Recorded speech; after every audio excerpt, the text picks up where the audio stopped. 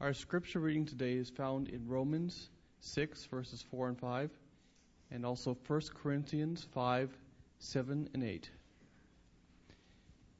Therefore we were buried with him through baptism into death, that just as Christ was raised from the dead by the glory of the Father, even so we also should walk in newness of life. For if we have been united together in the likeness of his death, certainly we shall be in the likeness of his resurrection. Therefore purge out the old leaven, that you may be a new lump, since you are truly unleavened. For indeed Christ, our Passover, was sacrificed for us. Therefore let us keep the feast, not with old leaven, nor with the leaven of malice and wickedness, but with the unleavened bread of sincerity and truth. The sermon title today was given me by Eric Thornburg. And I've invited him to come give the opening to the sermon as well, because it's based, his opening explains the title, and then we'll connect it to our spiritual thought. Eric, you have a wonderful piece to give us this morning. I'm sure you all took a thoughtful moment this morning amongst your mountain chores to honor the beginning of our freedom at the greens of Lexington and Concord, the beginning of the American Revolution. I can say it no better than the poet laureate Ralph Waldo Emerson put it. By that rude bridge which arched the flood, with flags to April's breeze unfurled, here once the embattled farmers stood and fired the shot heard round the world. To be a historian, what a gift. Is today some kind of anniversary of that? It is the 233rd anniversary of that event. My mind doesn't work like that, so I think it's better to just hand that piece off to those for whose minds God is equipped to do those things. The shot heard round the world, or the what? The shout, I got it. The shout heard round the world. We always think of it in terms of Emerson's words. That's where we really get the phrase. As Americans, we think in terms of that battle cry for freedom. As Americans, we think of the beginning of something that would emerge as a nation. We think of that which removed us from the tyranny of taxes that were imposed. Boy, we've come a long way. I'm not sure where we are on that. Removed us from the tyranny of religious oppression, that is to say, the lack of freedom to worship as we wanted. And as we heard some weeks ago with Alan Reinach, we're constantly in danger of losing that too. But the real shout heard round the world is the shout that continues to echo. It's the shout that you have heard in your head. It is the shout that gives you peace and assurance. It is the shout that makes you a Christian and not something else.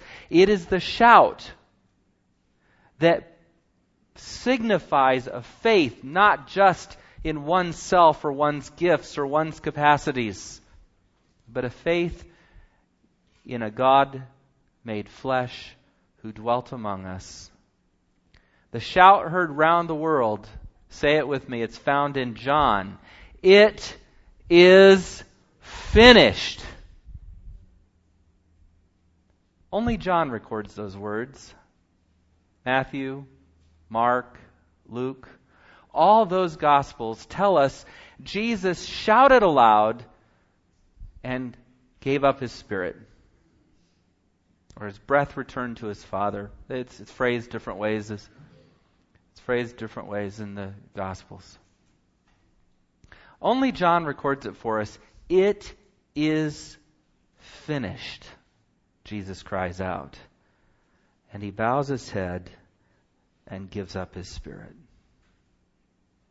It's an amazing moment. We teach that in that moment, Jesus wasn't certain. He had run his course. He had run his race. He had done his part. But we're told he couldn't see through to the other side. Whether that's true or not doesn't really matter. As he declares it done, whether he's talking about his own race or whether he's talking about the larger battle, the battle of good and evil, the battle of the great controversy, the battle of Christ against Satan, of righteousness against sin. He declares in that moment something to be finished. And that something in that cry is what we have taken to. Because Jesus will say it is finished on Friday, and he will sleep on Saturday, and he will be resurrected on Sunday. And in that sense, when resurrection comes, it's not finished, is it? In terms of his life. He'll go on for eternity. So when he says it is finished, he's talking about the battle. And it is that battle that we commemorate in communion. I, for years, was confused. I tried to sort of get into this emotional place where I had a more sincere or deeper appreciation for Christ's suffering and pain. I think that's really important.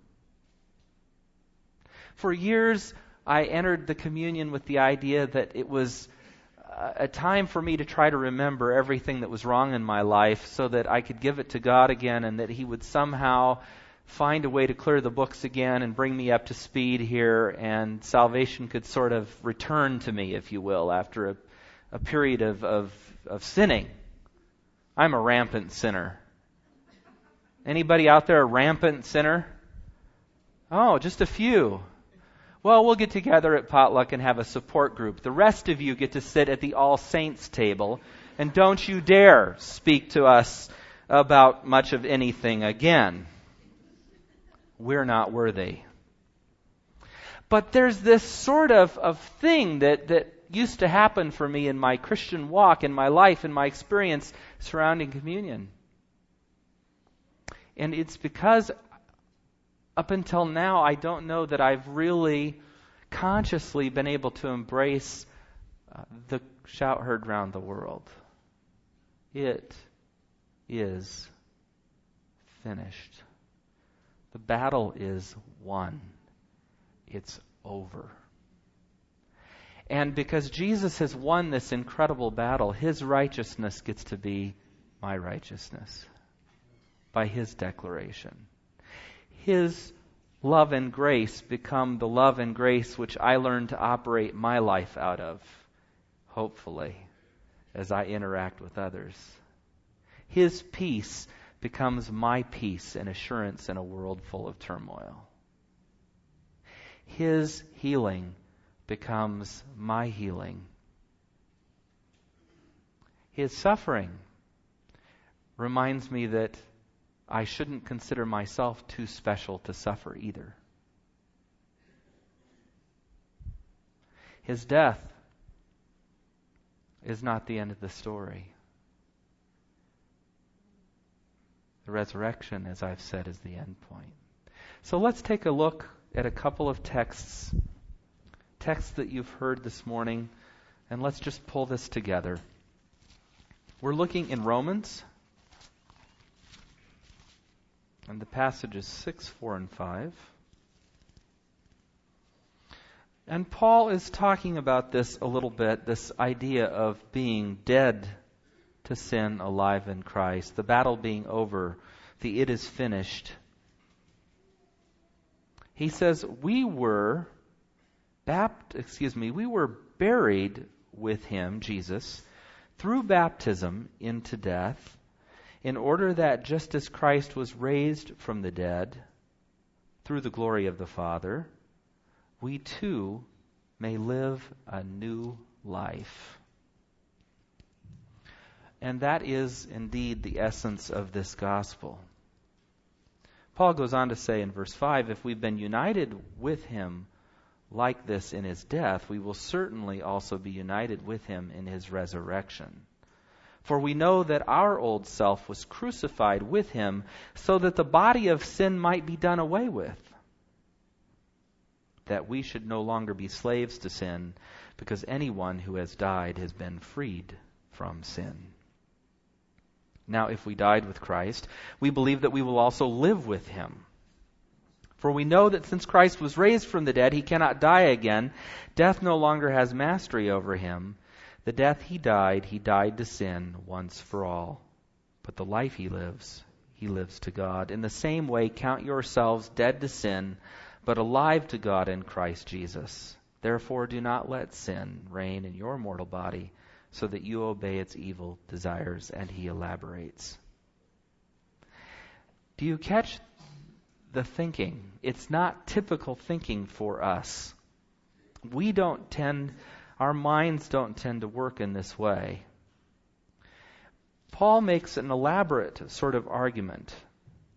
And if I can simplify it, I will. If I make it more confusing, just go back to the Scriptures.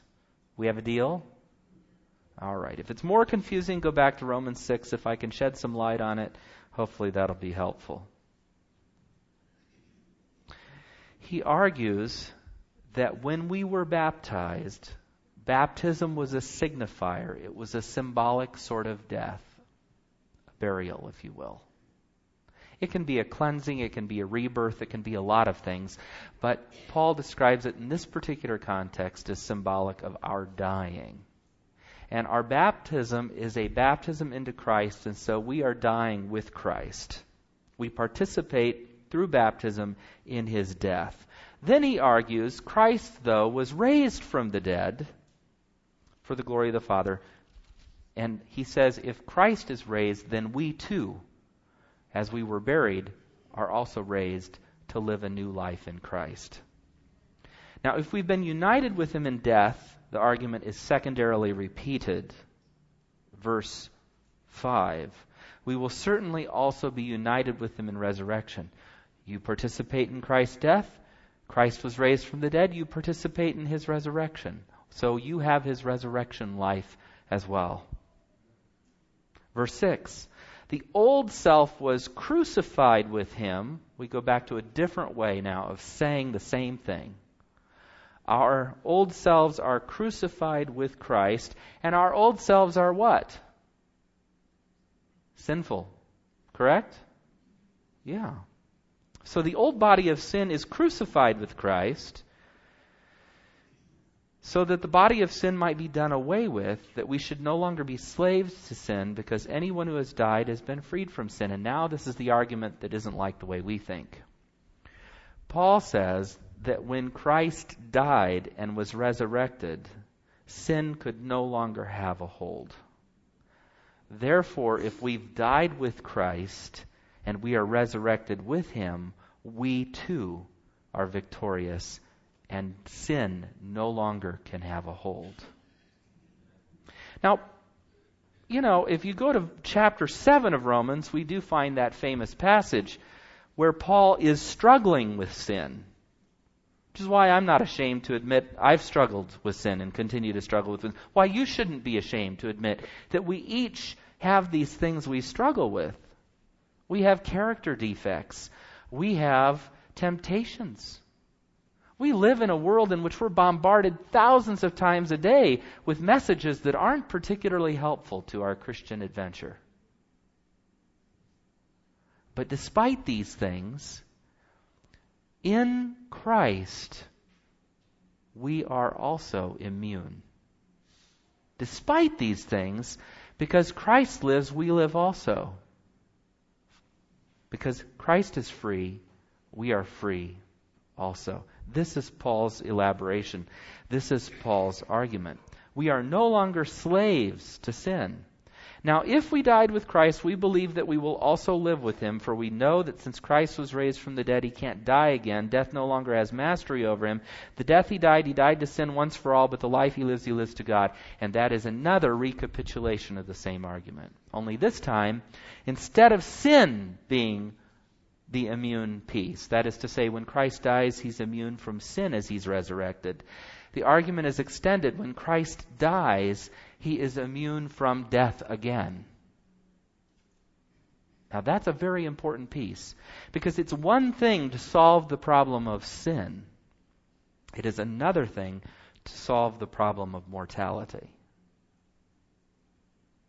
Do you follow me? It is another thing altogether. Now they're related in our thinking and our theology. Certainly, sin brings death. But even dealing with the sin issue doesn't necessarily at this juncture deal with the mortality issue. And Paul combines them. Now, why is this important? Why am I talking to you about this on this particular day? It's because when Jesus says, "It is finished," and he enters that death from which he finds himself resurrected on the third day, from which he resurrects on the third day, depends on the gospel you read.